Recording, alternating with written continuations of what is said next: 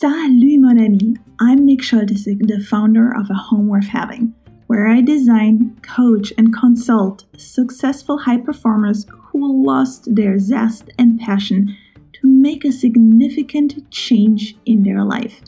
I'll show you how to walk away from guilt and regret towards deliberately designing memories filled with intention and curiosity.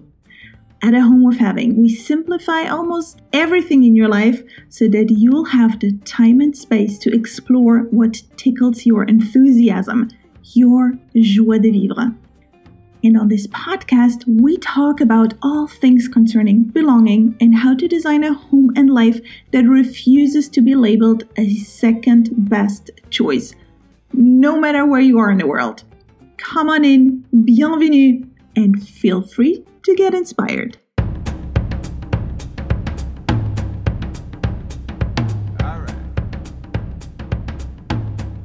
When working on projects in regards to burnout prevention and work-life balance, I spend a fair amount of time helping my clients refine their emotional intelligence to see where it hurts.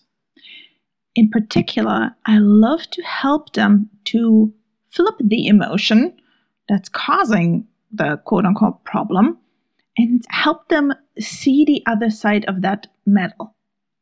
This is necessary because our emotions are always connected to our memories. And within the boundaries of our personal history, our emotions and our consequent reactions make sense. We use our emotions as strategies to deal with life, and that guides our behavior to get the best possible outcome according to our personal emotional logic. So, all is well when our emotions get us to act in a manner that is helpful. But when a particular emotion leads to habits or behaviors that are unhelpful, which means they hold us back and they leave us feeling stuck, it's time to flip them. As today's example, I want to talk about how we can flip the emotion of empathy, not in order to reject its power, but to use it in a way that works for us. Flipping empathy becomes necessary when an already high empathetic leader is overusing their empathy too one-sided and is heading into burnout. Or when in team trainings, one individual rejects the idea of being more empathetic because they associate it with being overly emotional, being too easily emotionally manipulated, being too invested, or having boundary issues. So let me present you the flip side of empathy. But first, how do we usually see it? Most of the times we talk about empathy as something that we give, something valuable for someone else. When they are going through a challenging situation, we give empathy. But there is another side to empathy we often forget, the one that is making our own life better. To be empathetic means you can also dive deep into other people's positive feelings. In psychology, it is called capitalization. And it's a triple win. First, you are still being supportive of another person, celebrating their joy, success, and triumphs. You are making their joy bigger, and that makes you a great friend to them and strengthens your relationship to them.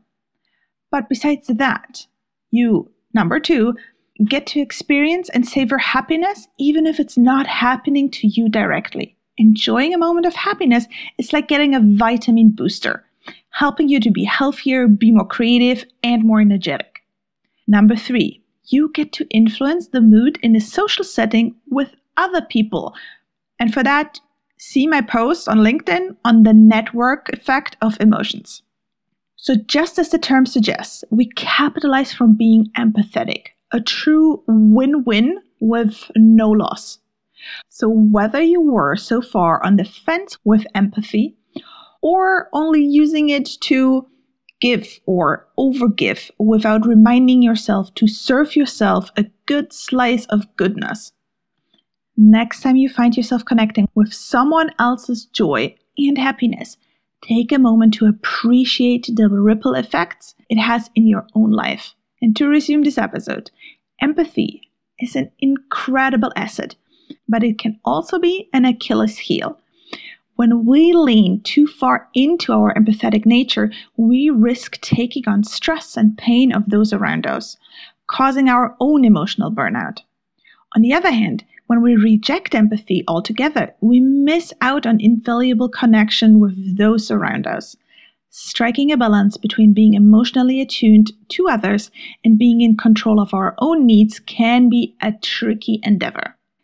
And at its core, empathy is all about allowing ourselves to stay open to understanding others' perspectives without succumbing to their emotions or anxieties. It's about seeing another's difficulties through the lens of compassion and understanding, instead of attempting to shoulder the burdens directly. As Brené Brown said, empathy fuels connection. Sympathy drives disconnection.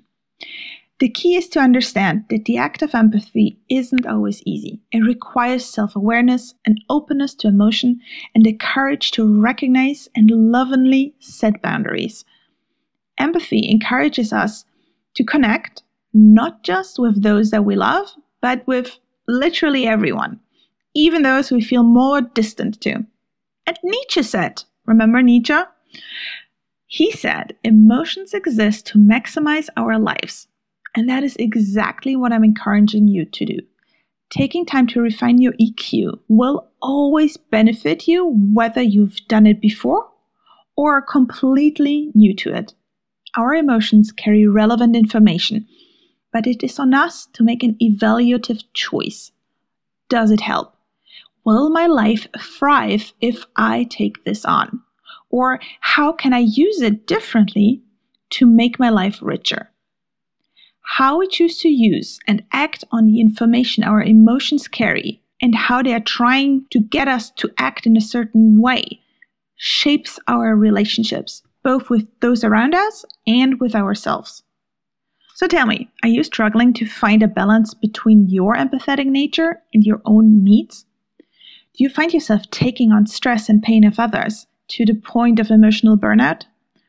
Or maybe you're leading a team and struggle to get all members to use emotional intelligence to connect with others and create more impactful results?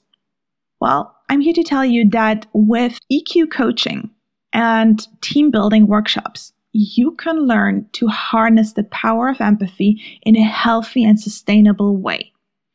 With the right tools and guidance, you can learn to navigate those tricky and challenging situations with grace and compassion.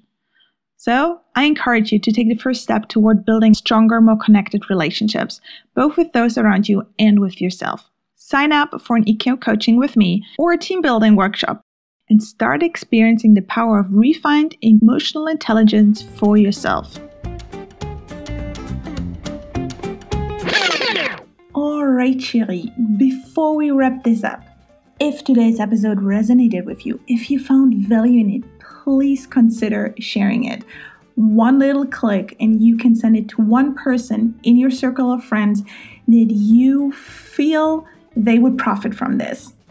It makes all the difference to getting found by people just like you. And then, of course, a home worth having. It's all about creating belonging and the connections we crave and need with the people in our life so that we can live a rich, fulfilled, joyful, and really enthusiastic life. I hope to hear you soon again. Check out the other episodes that are already on your platform of preference. And à bientôt. Au revoir, c'est Nicole.